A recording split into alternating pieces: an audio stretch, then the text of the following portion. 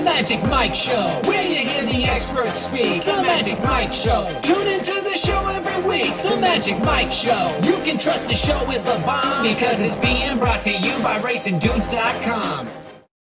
What's up, everybody? I'm Magic. And I'm Mike. And this is the Magic Mike Show, episode 522. Mr. Summich. Big old California. Huzzah! Boom! The Cali boys are covering Cal Cup Day at our favorite California track that's running right now. So that's what we got going on here. It's a fun Thursday. We're happy you're here joining us. Mike, how is everything in your world? And I know that it's a slow day for horse racing. It's a huge weekend for football. Yeah, it's good right now. I mean, it's interesting. We got the playoffs, which are obviously ramping up here, wild card weekend this weekend, and we're just getting news dump after news dump right now. I mean, we've got Belichick, who decided to quit / get fired today. We had Nick Saban, who stepped down today. We've got coach openings in Seattle. We've got one in Atlanta. I mean, just Black Monday usually leaves a lot of different openings, but man, this has been quite the week, and be interesting to see where Belichick ends up. Based on that press conference, he will be coaching somewhere next year. Be interested to see who takes over for Nick Saban.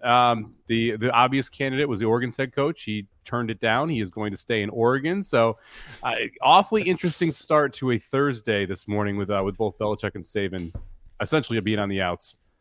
First of all, I think that Bill Belichick is going to take Nick Saban wherever he goes. I think Saban's going to get like a senior advisor role where he can just make a couple million and work from home and tell Bill, like, yeah, I like this, I like that, and occasionally show up. Because the other option for Nick Saban was to run for some sort of state senator or U.S. senator for the state of Alabama. They don't have anybody coming up in term right now, so unless he wants to build his campaign for a while. But I can see those guys going together. Pete Carroll leaving. I mean, yeah, the Seahawks, it was probably time for him to leave. 14 seasons, multiple Super Bowl runs like that, like over different decades with, different things happening with those players. It's so hard to do and have that kind of consistency if you're not a Pittsburgh Steelers head coach. Yeah, a great run for him. Probably the time was right for him to get out of there. I think that it's going to be one of the more sought-after head coaching jobs that's become available. You don't have the quarterback like you do on the Chargers, but the rest of that roster is absolutely phenomenal. So they just have to figure out, okay, what do we want to do at the quarterback position? Saban is going to be on ESPN. He has been tabbed as the next Corso. So we'll see if he actually takes up the reins for that with College Game Day or what happens. But he and Belichick actually both been sought after on ESPN. I know that Saban, it sounds like Saban's going to end up there. Sounds like Belichick is going to be back in the NFL coaching ranks. Right now, he's the favorite to take over the Chargers job. He's also been rumored for the Washington job. The Atlanta job is another one where he's been rumored in. We'll see. We'll see. I would not be touching the Washington or Atlanta job. I mean, the Atlanta job is interesting except for the ownership. The Washington job, no thanks, like hard pass. So we'll see what happens with Belichick, but not really sure you want to go to LA and coach the Chargers if you're Belichick at this point of your career either. So it's going to be interesting to see where he ends up landing, what job he decides to take. Are you guys going to be covering any kind of prop bets like that on VSiN this weekend? Because it's always fun to see like who, the favorite for jobs and try and get some odds on some coaches moving around. Not a ton of markets open yet. The Alabama job market was up and then came back down when when Oregon's coach announced that he was not going to be going there. So they're going to repost that, I'm guessing, sometime soon. The Patriots job market is up. Not D'Amico Ryans. Can't remember the other linebacker from the Patriots, not Vrabel, but the one who's currently coaching there. He's minus 700 to get the job. So it looks like that's in gambling world, pretty much a lock that he's going to end up with it. Like I said, Belichick favorite to the Chargers. The Washington was the second team for him. So we'll see what else comes available. And I'm interested to see how fast this happens too. I mean, you've got a couple of the big time head coaching prospects are already in the playoffs. So specifically Ben Johnson in Detroit is going to take a little bit of time. And it's going to be interesting to see if people decide not to hire someone because they want to take a run at Ben Johnson or how that plays out. Also matters how deep he ends up going in the playoffs. Yeah, Mayo is the one who is rumored to be the head coach there. And then the other piece of this is Harbaugh and what Harbaugh decides to do if he stays at Michigan or if he takes off. I think he's gone. I've been saying that since the start of the season. We'll see. He to me makes a little more sense in that LA Chargers role or even in the Atlanta role. But we'll see what happens there and see where Harbaugh decides to do or what he decides to do after all the dust settles on this college football season. I think the best fit for Harbaugh is Seattle because you described the 49ers when they were at their best with Harbaugh, which is a fantastic team. We don't know what we got at quarterback. You put the quarterback whisperer in there. You put Jim Harbaugh in this. I keep wanting to say John. Put Jim Harbaugh in there. John Harbaugh is pretty safe in Baltimore still. So I think that'd be a good fit for him. The LA Chargers, I've talked about before, the cheapest, stingiest owners in sports. They left San Diego because they refused to put any money into that stadium down there for about 3 decades. So really bad there. Well, they don't like him from the Niner days, Ed Burke says, but they like him a lot when he can get him back in the playoffs and go to the Super Bowl. And if they're beating the 49ers with Harbaugh, I think all of that will be okay for them. But it's been some time, right? Are they still that mad at Harbaugh? Probably. I mean, Seattle fans are pretty. They hold a grudge. We'll put it that way. The thing with the Seattle franchise. Hey, Miami fan, don't be talking about other teams' fans right now, okay? Hey, I don't hold the grudge. No, the Miami fans being a little runny over, a little bang, bang, bang to the Bills fans. Well, that's what I was referencing. Don't pull us in with Dodger fans. I hate that. Nope. Look, the thing with the Seattle job is you have all Denver's first round picks because of that awful Russell Wilson trade. So that's a big plus. And people are going to be lining up for that Chargers job because Justin Herbert's there. It's the only open job that has a quarterback. And that's really the hardest piece to get is a franchise quarterback in the NFL. And one of the open jobs has it and all the others don't. So it's going to be a very, very sought after position just because of Justin Herbert. Well, one thing that's definitely sought after on this show, winning tickets. We're back at Santa Anita Park. We're bringing it back to horse racing now for Cal Cup Day. It's a great day for the Calbreds. There are going to be 5 stakes, 4 of them in this late pick 5 sequence, restricted to Calbreds. And so you'll see some horses that kind of are taking class drops, some that are stepping up, and a big mix here. It does look a little chalky, but Mike and I each have a couple of price horses we're interested in. So even though it looks chalky, we're hoping it won't be so much. So, yeah, you ready to get into it, buddy? Yeah, let's play this pick 4. Right is it.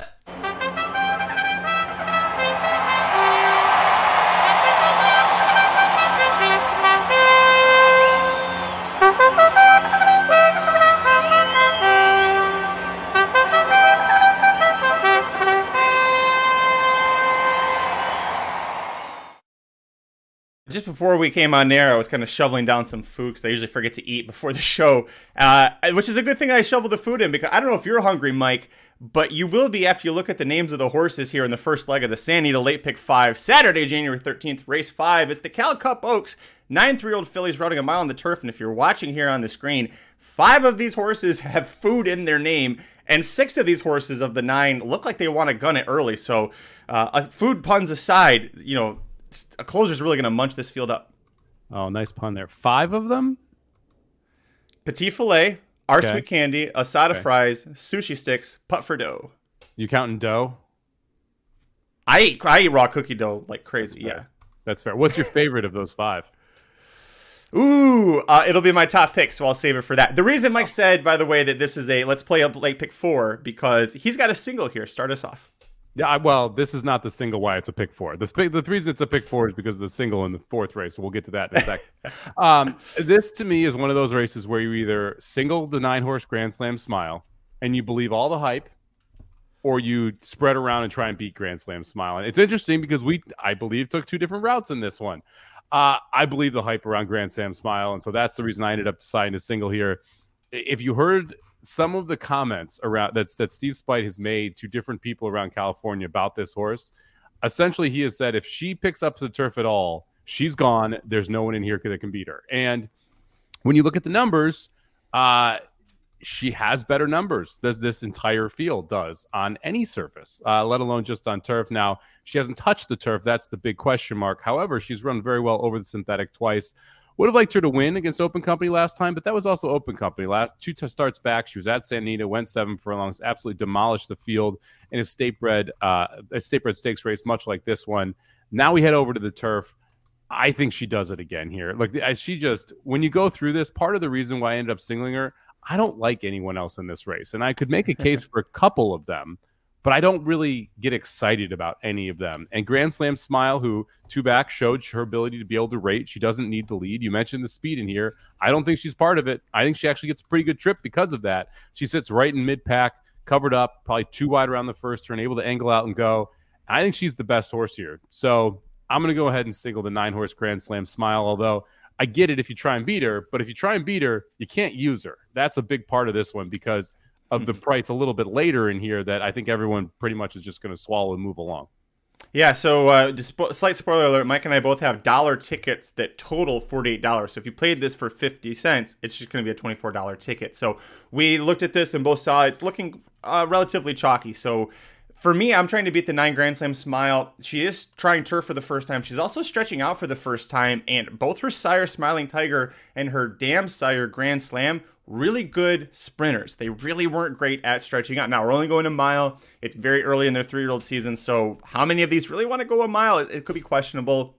And that big race that you talked about, too, back at the Calbred Stakes that she demolished by over 7 lengths, by the way, was Breeders' Cup Friday, I believe. Yeah, November 3rd. A lot of these horses we're going to talk about today ran on Breeders' Cup Friday. She won by over 7 lengths, and it was a 7-furlong race. The farthest that she has run to date was her best number. So she does have that going for her, but for all those reasons, first time turf, first time stretching out, the breeding, I'm going to try and beat her. My top pick, my favorite of all of these, is the number 5 Sushi Sticks. I love sushi. Sushi Sticks, I'm willing to try it. I don't know how well that would work, but the horse debuted at a mile, won by a neck from off the pace, had Juan Hernandez aboard. They went straight to the Open Company Grade 3 Surfer Grill. Abel Cedillo was aboard. Abel Cedillo, I love you. You're not Juan Hernandez. The horse didn't have a chance anyway, but not very good. Went to Golden Gate Fields last time out. It was a short field, ran a good third, just didn't have a chance to really kind of close into it. She is coming from off the pace. That's her best style. Back on turf, I think she improves. Another top jockey like Juan Hernandez. Now we got Flavien Prat riding. Prat, by the way, he's ridden for Michael McCarthy 12 times in the last year. 3 of those were wins. 8 of those finished in the money. So I love that Prat's riding. I looked at this and thought, even if the 9 isn't on the muscle, I think that the 7 goes. I think the 2, the 4, the 6 could all go. You could even see the 1 try and gun it a little bit from the rail there. So I went with the 5 on top. And then number 4, Asada Fries. This was my second choice. 4-1 here. Since she stretched out to a mile 3 starts back, those have all been really competitive races. Her best race was 2 starts back when she sat 3 lengths off in a 6-horse field and still rallied to win by almost 2 lengths. That's even against maidens. That's not easy to do. Juan Hernandez aboard that day. Wasn't aboard last out. He retakes the mount. So to start off, I went 5-4 here. I obviously didn't use them. Where do you have these horses ranked? The 4 was my second pick. The 5 was my 4th pick. So both horses that I considered looking at. And again, this is another reason why I decided to single here. We've talked about the 3 favorites in this race on the morning line. And I'm not going to go 4 deep using 3 of the 4 morning line favorites. I guess it's just not a winning strategy long term. And so you really got to make a decision. Okay, what do I want to do here? I was not as high on the 5 as you are. I understand the reasoning behind it. I wasn't impressed. I went back and watched that main special weight win. It was kind of blah. And so for me, that wasn't one that I was like, oh, wow, this horse really wants to go a mile, really wants the turf. And the Surfer Girl, I was just pretty much uninvolved. Now, did have a little bit of trouble in that race, so I don't want to completely draw a line, like just call that one like an awful race. I think there was some excuse there. I thought she needed to run better last time out. That was a big issue for me. That was a 6-horse field. She ends up running 3rd of 6. Espinosa is a pretty good jockey up there. There was no excuse for her not to be able to get up and get the job done, and just didn't run well enough. And now trying to take on a field where I think it's about comparable to what she faced up at Golden Gate, probably a little bit better. And to me, the 3-1 price, like this is the next logical horse to take money after Grand Slam Smile. And I couldn't swallow her at what price you're going to get. Asada Fries, I do think is interesting. She's been getting better every single race since she stretched out to go 2 turns. The effort, I think 3-back first-time turf is really excusable because she tried to go to the lead. That's not something that I think she wants to do. We saw the last 2 races. She ran better coming from a little bit off it. Again, not going to knock her for the last race. I thought she ran pretty well there and just didn't have enough late in the lane. So we'll see what she does. But again, like these need to improve from a buyer perspective, 10 to 12% to be able to run with the 9.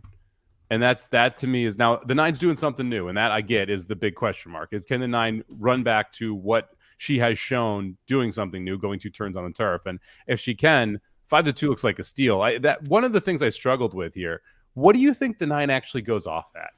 I mean, is it because you could tell me 8-5, I believe it. You could tell me 6-5, I believe it. You could tell me 4-5. I wouldn't tell you you're crazy. I'm really not like this one for me was tough to figure out. Okay, what exactly is the price going to be here on the 9? I was leaning more like the even money 4-5 range, and that was before you mentioned that her trainer is telling everyone who will listen that she's going to run off the page.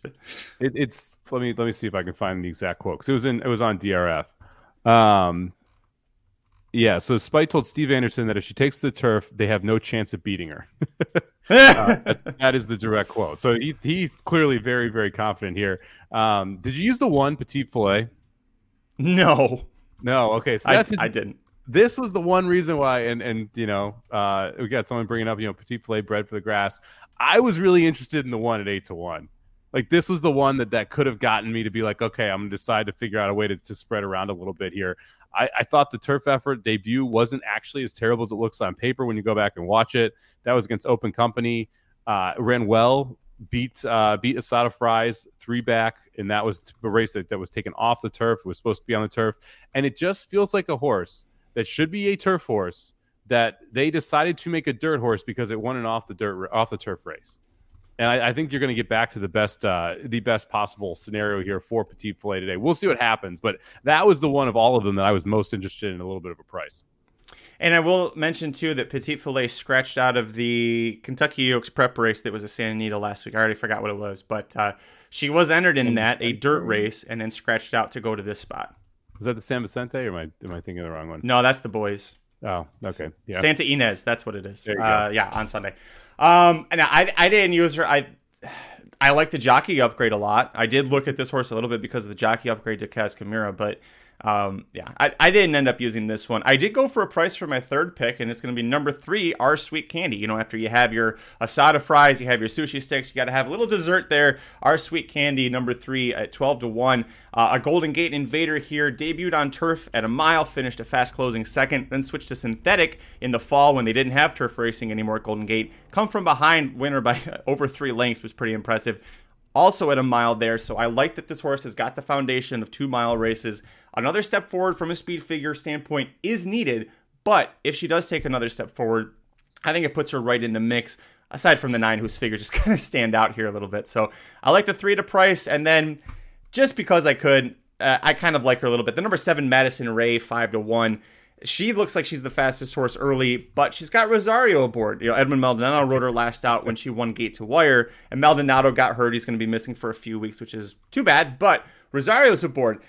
Can we trust Rosario on a speed horse to choke it back? I think so. I think we've done that before. Probably. And if you look back, 3 races back, she did sit off the pace just a little bit and break the maiden by a neck. Now, Calbred maiden, 6 furlongs on the dirt. But that last race at Los Al, she went Gate to Wire. And Los Al, you love to say, projects good for turf horses there. She beat Asada Fries, who was back in third there. I think that if she can take to the turf, I think that she's okay. And also, if you look at her breeding, her Grand Dam was a Grade 2 winner on Santa Anita's turf. And she herself is a daughter of an elite European turf stallion who's no longer with us, but Pivotal, who put out tons of Royal Ascot winners back when he was still alive. So she's got the breeding, and she has the effort at Los Al that says she should be able to handle it. And, 5-1 here, I think that she might end up slipping a little bit because the 9's going to take so much money. The 4 and the 5 are going to take some money here. So Madison Ray, the last horse on my ticket, but I did put Madison Ray on here. Yeah, I think I don't think she makes the lead. I think it's so weird. It's true.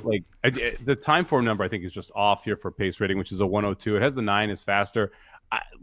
We'll see what happens with this horse. But that race that you're referencing at Los Al, they went 24-48. It just feels like they're going to go 23, 22, 47 in this race, doesn't it?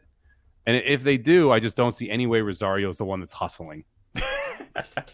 No, it's not. It's not. But it's it's the Sada Fries. It's in the lead, right? Like that, or maybe the 2. Maybe the 2. Yeah, I could see the 2 prancing through pair because you got the 2 is stretching out. The 1 is not stretching out, but was right up there with Madison Ray early in that Los Al race. The 4 could go. The 6, we didn't even talk about Recalcitrant, but Recalcitrant's been first at every point of call, the first point of call in every one of her races. Yeah, I guess the 6 is the 6 and the 2 are your speed, but the 6 drew the 1 post last time, and that kind of felt like it pressed the hand of why the 6 decided to go. The 2 is that's got to be your early lead here, just because it's like stretching out, like you said, and also the draw. Like you're just screwed if you're in that 2 post and you don't go, and you end up inside of 4 or 5 horses in this spot. Yeah. We'll move on. The second leg of the Late Pick 5, Saturday, January 13th at Santa Anita Park. The only non-stakes race of this entire sequence, and still a good one. We've got 7 older Calbreds sprinting 6.5 furlongs on the dirt at the N1X allowance level. Now, note that the 2 Seaboard will scratch, so there will be 7 runners right now. Where'd you go on top? Give me the 4 horse here, Crypto Ride on top. I thought this was a really, really interesting race, and I kind of ended up just in a spot that I didn't really expect to end up in. We're switching barns here over to the Leonard Powell barn. Leonard Powell, 18%, first time with trainer, 17% off this type of a layoff. And when I went through this race, it just feels like you're going to have a lot of horses who want to be a little bit more forwardly placed in this one. There's not any of that just burner speed outside of the 5. But when I look through it, it's like, okay, who do I trust? And I don't really trust the 5 at all, especially going 6.5 furlongs. And then you look at the 3, Minister Shane, and this is a horse where the race 2-back probably wins it, but that's really the only dirt race that's that good. And so when I kind of went through this, the difference between the class level, which the 4 has been running at, was been open company, $50,000, and now we're dropping into state bred 20, I think makes a big difference. And then the trip style makes a big difference. I mean, this one's going to sit pretty close to the pace, but not on it. Shouldn't have any issue with the additional distance. We're getting 5 pounds off with the bug. Like the barn switch, like the fact that we're coming off a layoff here and we're starting out our 4-year-old season. So I expect a natural step forward here. And then you go back to what this horse was able to do when it was in contention in races and when it was in that state bred level. And the record inside the state bred ranks are actually pretty good. It was competitive in multiple stakes races that were overnight stakes races at both Los Al and Santa Anita. I think we're getting back to our friends here. And I think that's really going to make the difference for the 4 Crypto Ride. I couldn't use this horse. You make good points, but the layoff is concerning for me. And the horse only has 4 works back for this test. So for me, you're coming off of a 279-day layoff. And Leonard Powell's a great trainer. I'm with you. But to me, this feels like one where you watch it and you sit and wait and see what happens. The only time he's ever come from a layoff was his debut when he was a 2-year-old.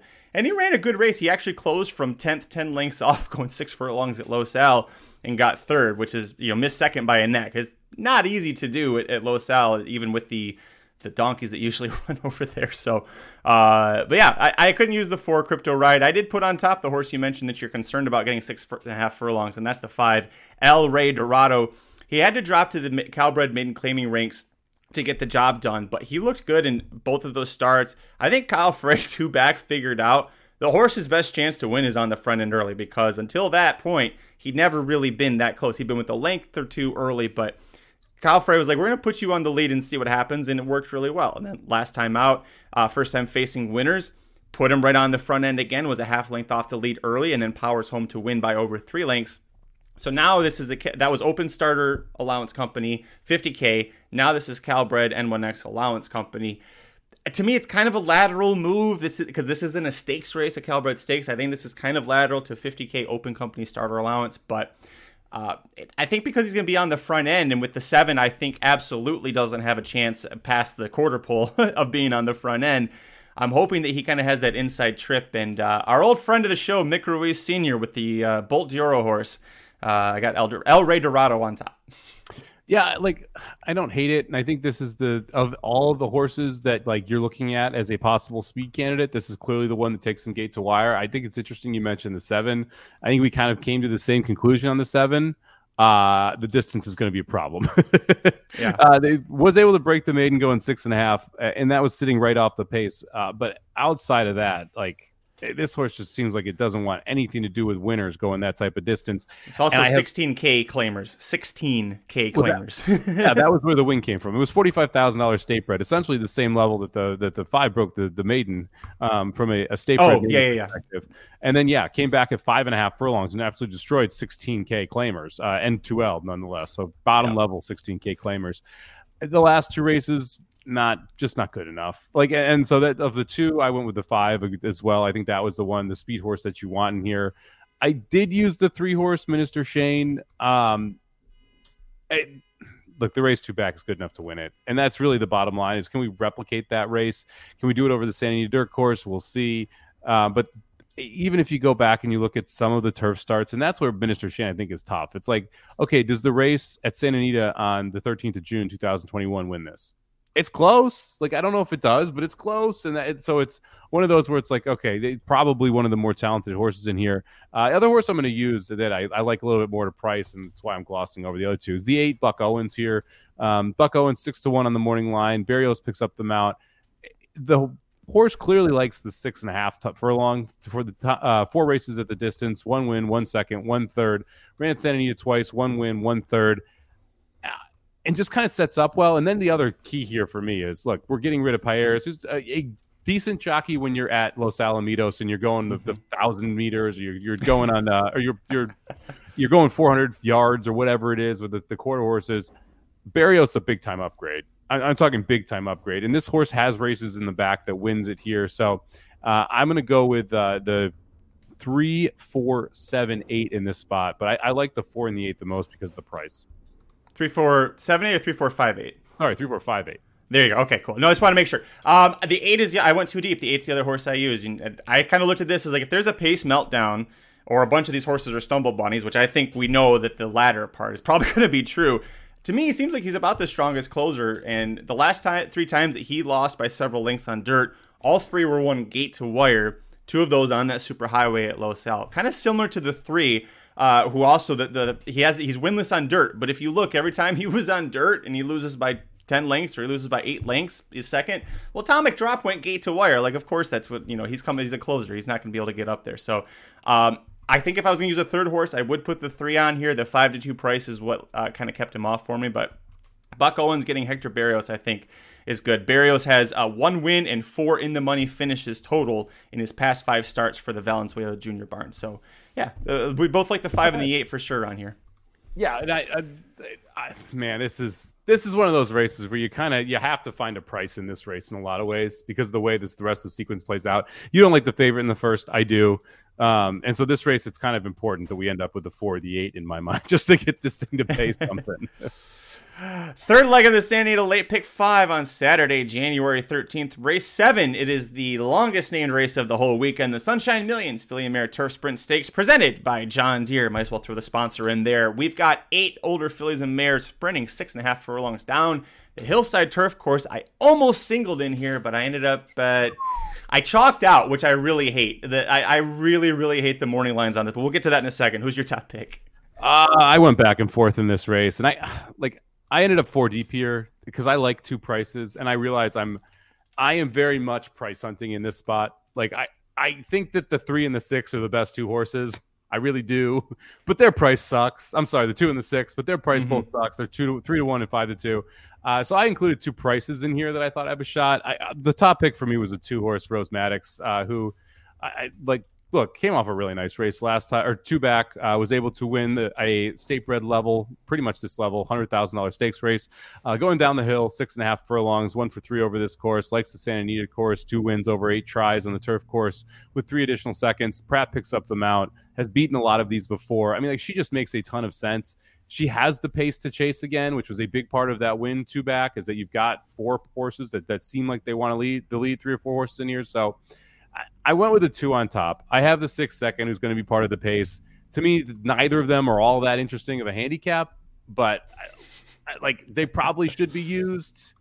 But I also want to try and find a price here because, again, I'm singling the favorite in the first. I'm singling the favorite in the 4th leg of the sequence. You got to go price hunting along the other legs if you want to have any shot at making some money. Yeah, and these are the 2 horses I used. I went 2-6 here, Rose Maddox on top, and almost singled her. You mentioned 2 back, basically the same race, and she dominated by 2 lengths in that spot. I say 2 lengths doesn't sound like dominated. She was 2 lengths clear with about an 8th or 16th to go, and Pereira just put her on autopilot, and it was great. But yeah, she beat the 1 Medea, she beat the 5 Kismosa, and she beat the 3 Rose Dawson in that race. Last time out, a really good 4th over this course. It was the Senator Ken Matty Stakes that was on Breeders' Cup Friday. That was open company, and it was open gender. So she's facing a bunch of boys who weren't good enough to get into a Breeders' Cup race, and she got 4th. She missed 3rd by just a nose in that spot. I thought that it was a tremendous effort from her, and now Flavian Pratt riding. So all things that I love. And then as far as the 6 goes, 2 back over this course versus open company allowance females, again on Breeders' Cup Friday. She had a worse post and a worse trip than the one Medea who's in here, and yet she almost caught that horse right at the wire. Medea ridden by Victor Espinoza, so I'm not going to use her just off of that reason. And then out of that effort, the reason she's the 5-2 favorite, which pisses me off, she dominated, not to John White's fault, I'm just mad that everyone else is going to love her too. She dominated 9 other horses by 4.5 lengths, going 5 furlongs sprinting at Del Mar, and it was open company allowance. Like, that doesn't happen unless you're a really, really good horse. So on top of that, her time form turf numbers, they've increased with every single start. I just wish for her stakes debut, she was a little better price. Yeah, it's kind of hard to swallow the 5-2 number for a stakes debut on that one. Look, you said everything about these 2 horses. They are probably the best horses in here. I'm going to go price hunting with the 3 Rose Dawson. This is a D'Amato play. When he puts a horse like this back into stakes company after losing like it did 2 back, he clearly trusts the horse. Hernandez rides for the 5th straight time. They believe that this horse fits at this, and there's a race 3 back, over the Los Al course that fits from a buyer or a numbers perspective, both buyer and time form for this horse to be able to run with the 2 or the 6. The pace should set up well here again, where I think the Rose Dawson should be able to sit right behind the pace and go, and kind of got just caught on the inside going down the hill last time, which is not always the best place to be going down the hill, because you go down there and then you have to spin in on that dirt track, and you don't really want to go to the rail on the dirt track. You don't know what everyone else is going to do. So I'm gonna use the 3 and just give it the excuse of it was inside last time. That's not where you want to be. I'm gonna go for a price here and go to our boy Joel Rosario for it. Give me the 7 horse, the second longest price in the field, 12-1 on Tam's Little Angel. I think this horse is just better when it gets over to turf. And that's really the reason why I'm going to go here. If you go back to January 7th, 2023, in this exact race, this horse ran 4th at 36-1. I think this horse is better than what we saw last time running in this race. And if that's the case, kind of fits with the rest of this field. I mean, yes, you need to improve 10, 20% there to be able to do it, but you've had a full 4-year-old season to do that. Now this is an early 5-year-old season for this mare. I think she has gotten better since she ran in that race. If she's able to replicate that type of trip and just be a little bit faster, I think she's got a shot at winning this thing. So I'm going to go for a price here with the 7 Tam's Little Angel. Yeah, briefly consider the 7. The race 2 back really is what caught my attention when she that mile race there. We didn't mention it earlier, so Steve Spite, the trainer of this one, and also Grand Slam Smile, 2 starters at St. Anita in the last year. They've both been winners, so see if he can double that this weekend on Cal Cup Day. As far as the 3 goes, I bet Rose Dawson a couple of different times, and it's never when she's won. It's just tough because she's always against Rose Maddox, and you're like, well. Yeah. The Rose Maddox is the better of the 2 roses. So, now a trivia question: do you know who either Rose Maddox or Rose Dawson are? The chick from Titanic. There you go, Rose Dawson. That's what she says at the end when they ask her for her name when she gets to America, and she says Rose Dawson because that was Jack's name. Rose Maddox was a long time ago, like Depression era. Singer, and she actually was a bluegrass singer. She was one of Dolly Parton's major influences. So Nick Alexander doesn't just go for baseball names with his horses. He just goes to Titanic names and Rose Maddox there. But before we move on, I gotta call this out because it did make me chuckle. Shotty says, why did the John Deere tractor fight the lawnmower? They had a turf war. Oh, boom. The 2 dads on the show, neither one of us made that joke. It ends up being Shotty in that spot, but that's okay. We appreciate the dad jokes there. We'll move on. Let's see. This will be a quick one here. Race 8, the Don Valpredo California Cup Sprint. 5 older males sprinting 6 furlongs on the dirt. The Chosen Vron is in here. Yep. Can we just say move on? Okay. How about this? How does the Chosen Vron end up losing this if he does? Because we both singled him. Falls down. I mean, this is. I mean, again, this is a little chalky, but I'm going to probably play a large 2-5-4 cold try. Moose Mitchell just screaming to run 3rd again. The Chosen Vron wins. The Brickyard Ride runs 2nd. We can move along, get our 4-1 on the try or 3-1 or whatever the crappy thing it pays. Look, I don't see how Chosen Vron loses this race. I mean, like you're looking at Brickyard Ride and like, okay, well, maybe Brickyard Ride can go gate to wire on him. I mean. Chosen Vron was so good last time against Big City Lights in a spot that I thought Big City Lights might have the jump on him, swinging back quickly off of the Breeders' Cup Sprint.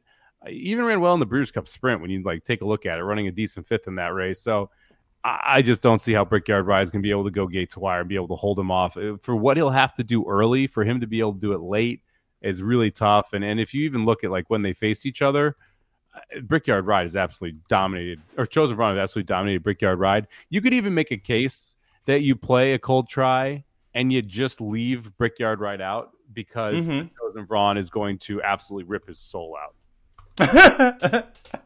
Couldn't have put it better myself. I agree totally on Chosen Vaughn. He's such a fun horse. He's 6 years old. He's got 19 starts, 14 wins. He's only ever faced non-stakes company once in his career, is when he broke his maiden by almost 7 lengths. So a really just unbelievably good horse. Over $1 million earned now as a Calbred. It's a really cool thing to see, especially because the other horses in here, Brickyard Ride. God, you wanted to get that horse to $1 million. I think if he keeps running third or fourth in a bunch of Calbred stakes this year, he'll get there. But 7 years old there. Principe Carlo is 8 years old. Like a bunch of old guys that look like their better days are far behind them. So yeah, we both singled the Chosen Vaughn. What do you think you get on the 3-4 exacta? I'm sorry, 2-4 exacta. A 2-4 exacta. You could probably get you probably get 4-1, 5-1. Maybe that's the play. Maybe a little 2-4-1 cold try, 2-4 exacta. Because Principe Carlo is probably going to go with Brickyard Ride and Chosen Vaughn, right? And Geezer's the only closer. Moose Mitchell's going to sit in between that, right? And so maybe you get the 2 and the 5 to quit, or the 3 and the 5 to quit, and you can just play that 2-4-1 cold try. Last time out for Moose Mitchell, the Cary Grant Stakes that Chosen Vaughn won. Second place was Big City Lights, and that horse, if the Chosen Vaughn wasn't in there, was going to win that race by over 4 lengths. So really, probably the second best Calbred on dirt in training right now is Big City Lights. So yeah, Moose Mitchell, a good third there, and before that had a win in a second. So very talented. Yeah, I think 2-4, if you want to play an exacta, that's probably the way to go. We got one more race to go. That's race 9. It's the Unusual Heat Turf Classic Stakes.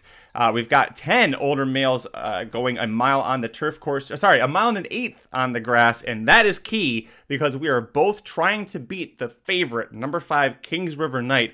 6-5 morning line. Won 4 of his last 5 races, all in stakes. Why are we taking a shot against him, Mike?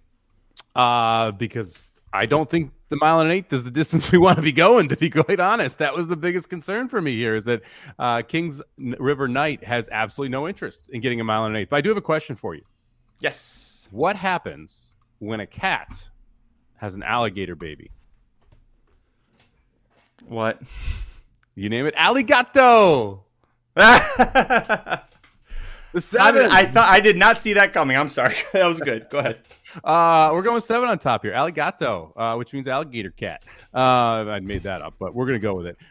Look, this horse I do think wants the mile and an eighth distance. Both the races 2 and 3 back were both solid. You'll see Steel Team there 3 back. That was the race before Steel Team won impressively on Breeders' Cup Day. It actually looked good outside of that race too. So nice flattering effort there. This horse really likes to hit the board and not win, which is a little bit of a concern, but we're getting 6-1. We're getting Pratt aboard, and we're getting the right distance as well as the setup. I think this horse gets a phenomenal trip here. Love the 6-1 price. The fact that the 5 Kings River Knight is 6-5 and going to take money is really helps out the prices in the rest of the spot. So give me the 7 Alligato on top. Did you use the 7 Magic?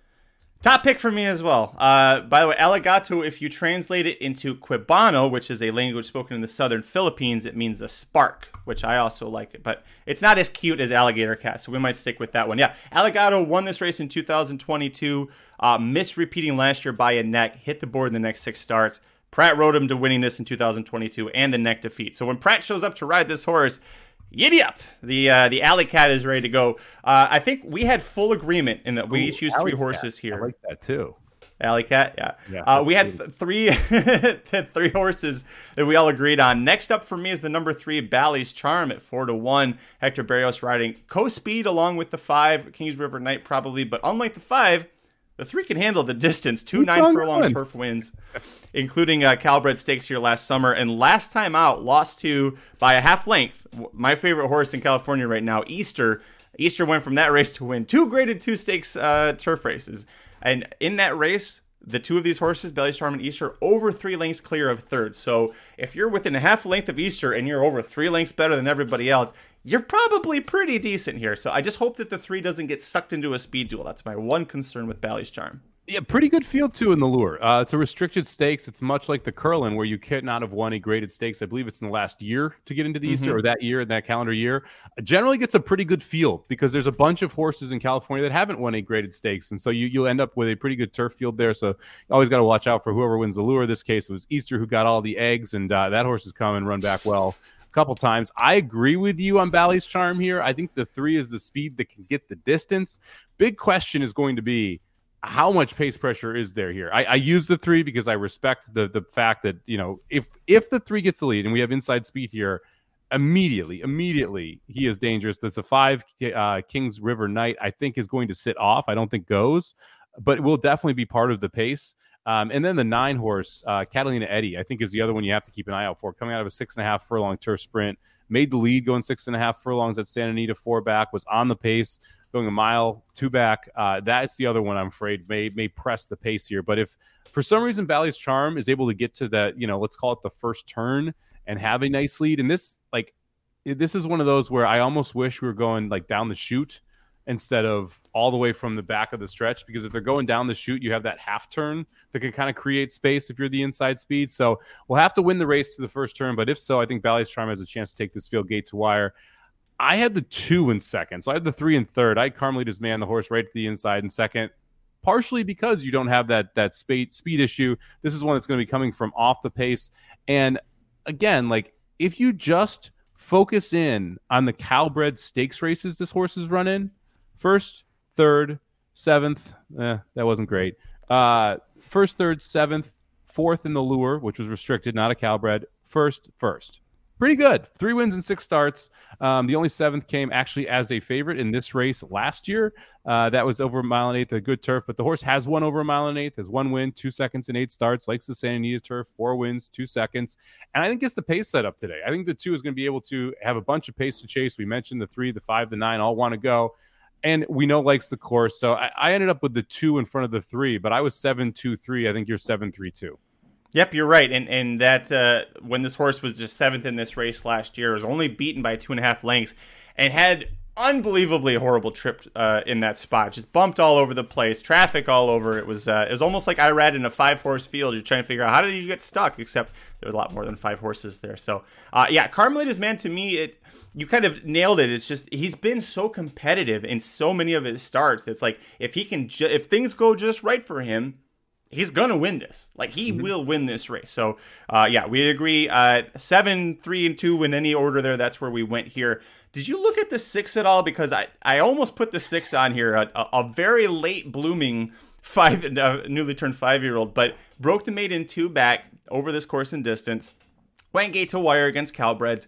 Not going to get the lead in this spot. But last time out with Frisu aboard against Calbred allowance horses, came from off the pace a little bit in 5th and ended up winning by over a length. Frisu's got the mount here again. A similar trip like that, I think, is good enough. He just needs to take another step forward from that race, and it's kind of a question of will he do it or not.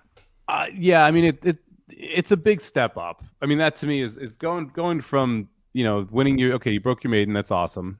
Then you win a $20,000 N1X. Okay, good. You're 18-1 and 14-1 in those 2 respective starts, and then you're jumping up against this group, which is pretty salty. Like you don't have the like, okay, wow, that's an unbelievably good horse, because your 6-5 favorite is really vulnerable because of the distance. But at the same time, like, there are 4 or 5 solid horses in here. I mean, we're not even mentioning None Above the Law, who just shows up every single time and runs a high 80s buyer, right? So if you're a buyer person, it's like, well, the 6 is going to have to jump up quite a bit. The thing is, the price is right on the 6. You're sitting at 20-1. You're getting one of the top jockeys in the circuit. I'm not sure where this horse sits from a pace perspective. I think that's my biggest issue, and why I didn't gravitate toward the 6 is I don't think the 6 has any chance of getting the lead, right? Mm-hmm. And if Silent Heat doesn't get the lead, what trip are you gonna project here? I know you mentioned the trip last time where was able to sit off it. Well, he sat off at 22:46. Like, it feels like he wants to be forwardly placed, because he probably ran 23:47 when he was in that race. And like, if they go 23:47 and the 6 isn't in the lead, this is going to just fall apart.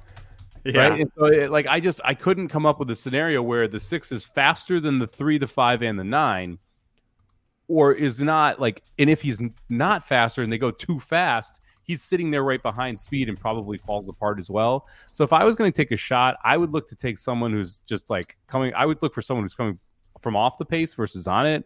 Passarando, the 8 horse was the price that I looked at for a while. Not really sure why this horse is here. Spite brought like 4 horses in. This is one of them. The other one is the 10 Royal and Rando. I thought both of these were kind of your interesting price as horses that have been in open company consistently and now are dropping into stakes company, or state bred stakes company. And we saw this, the 10 horse run in 4 of these races before. Never really did great, but did okay in a couple of them, specifically the Snow Chief back in 2022.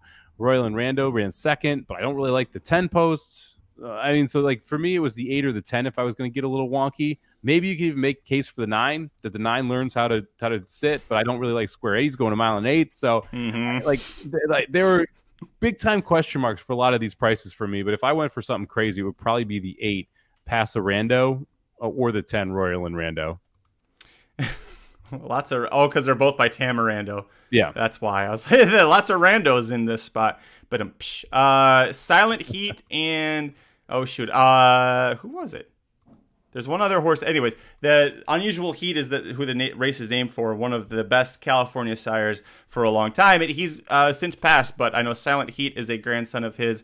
And then I already forgot there was someone else in this race that also is. The Acclamation horse, Kings River Knight. So don't root for him. Well, really not going to root for either one of these horses, the 5 or the 6, to win. But if they did, grandsons of Unusual Heat winning the Unusual Heat Turf Classic could be a fun story. On the 8, by the way, you do have Frankie Dettori picking up the mount. I know Frankie Alvarado is come down for a couple of mounts. He came down for the 10.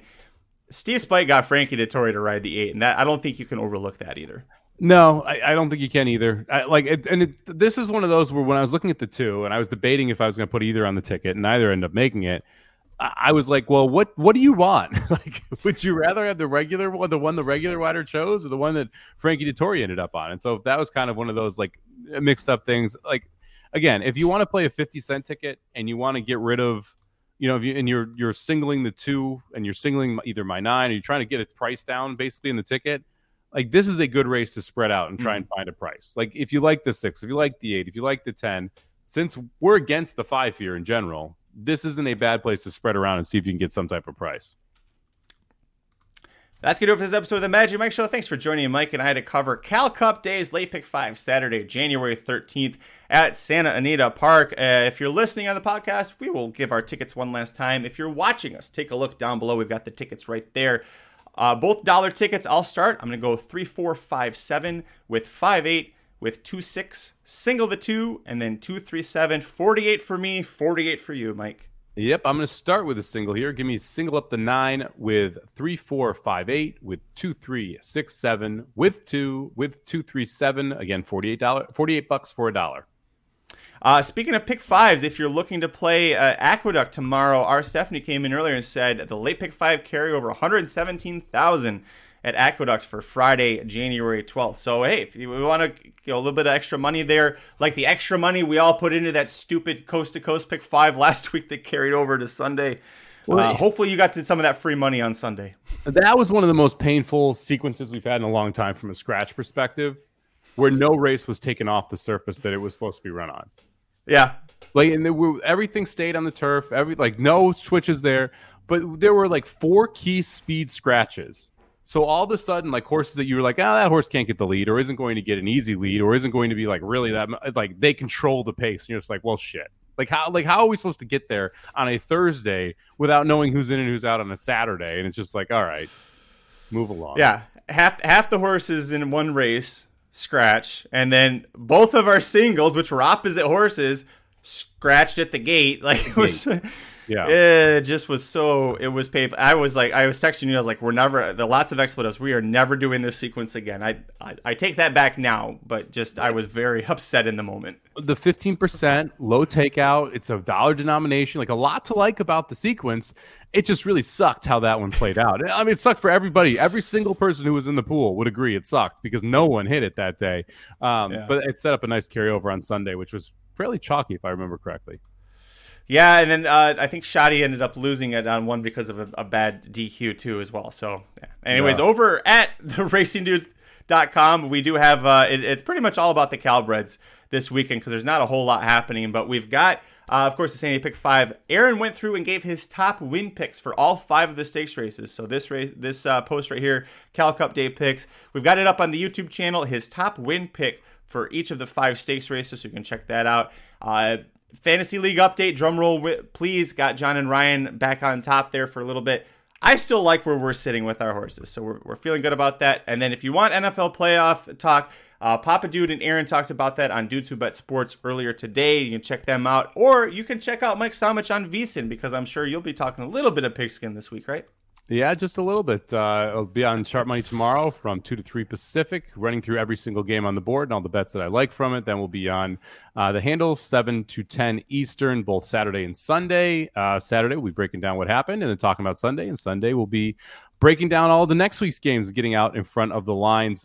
Favorite bet of the week, the over in the Cleveland-Houston game. I think that game flies over the 44.5 total right now. The unibrow is going to be on fire. I see Daryl Lou mentioned there's a carryover at Charlestown tonight. If you want to play Charlestown, Aaron Halterman's got a few just picks over here at the Racing Dudes Best Bets page, so you can check those out right here on the screen. I didn't see how Gulfstream Park Race 6 went for him yet, but I know he's got the Charlestown picks up there as well, so go check that out. What's that? Oh, it won. It won, but it paid $2.40. Okay. Listen, Aaron's a little busy on podcast day. He hasn't been able to update that part of the site yet. Ed likes the Rams and over. What about that one? Wait, the Rams. Get out of here, Ed. I'm about to ban you. The total got too high for me. If I could have gotten it under 50, I would have been interested. It's sitting at 51.5 now. I do think you're going to see a lot of points in that game. I think you're going to see success from both wide receiving crews. I have the Amon-Ra St. Brown over 87.5 receiving yards in that game is my best bet out of it. I would love to see that happen because I got a good feeling about the Detroit Lions hosting their first playoff game in 30 years. And, of course, Matt Stafford's going to be the one to come home and just go all over it. The storyline's incredible, man. The Stafford versus Goff is just it's phenomenal. You've got McCarthy against Green Bay. I mean, you've got Tyreek going back to Kansas City. It's like it's rigged or something, right? Don't get me started. Ed Burke says in Detroit. Okay, you're forgiven, and I understand. Listen, the good thing about what Ed's doing is if you're a Detroit native and you're a Lions fan, you bet the Rams, and either way, like you win money, or for the first time in 30 years, the Detroit Lions have gone forward in the playoffs. So it's a win-win. I get it, Ed. Listen, I'm somebody that plays both sides quite often. Ed never said that he was in Detroit because he's the Lions fan. He just said he's in Detroit right now. Maybe he's in Detroit for the game to bet the Rams. Yeah. All right, you're back to being banned, Ed. Maybe he's there for work. You never know. It doesn't say he lives there. Not too many people admit to being in Detroit, whether they live there or not. Good luck to Ed. See, he's a Michigan guy. Okay, see, all right. I keep wanting to ban Ed, and then he says something that makes me take it back. Well, he still may not live in Detroit. There are other places in Michigan to live. It's actually better to not live in Detroit there. So yeah. Thoughts on the coaching carousel? Get that on Dudes Who Bet Sports, Dr. Tang, or show up when the show starts. We spent the first 5 minutes talking about it. Unbelievable. Stop curing cancer for 5 minutes and listen to us. I feel like I should get the Atlanta job. Don't take the Alabama job. Literally the worst job you could take because it's you're following God. Well, you're not only following God. God quit right when Alabama lost its edge. Like it's going to be harder and harder to be a dynasty with the NIL world, and you don't get 4 or 5-star recruits at every single position to be able to just refill your positions. It's going to be harder to keep them. I think Saban this is the final move in a lot of really smart moves is to retire right now, because this is when it's going to become even more difficult than it has been the past 10 years to keep the dynasty going. And it's a big reason I understand it. He's like, yeah, this is stupid. Same reason Harbaugh's like, nah, this is all stupid. No, I don't want to do this. Ed says he lives in Redford, which is, it's like on the outskirts of, it's within Detroit range. It's like when my wife says to non-Michigan people that she's from the Detroit area. Ed's from the Detroit area, but Redford for sure, because nobody wants to admit they actually live in Detroit. We hope you had a good time. We hope you admit you had fun. If you did, put it in the comments section. Make sure you follow us on Twitter. I'm at Curtis Kellaward. He is at SummerBomb18, number 1, number 8. Remember, if you want some more football talk all weekend long, check this guy out on VSiN. He's doing a bang-up job over there. He even had the Circa contest winner interviewed. So that was pretty cool to see as well. So glad to see things are going for you, buddy. Good luck this week. Until next time, I'm Magic. And I'm Mike. Good luck. Don't hit the wrong button. The The Magic Mike Show, where you hear the experts speak. The Magic Mike Show. Tune into the show every week. The Magic Mike Show. You can trust the show is the bomb because it's being brought to you by RacingDudes.com.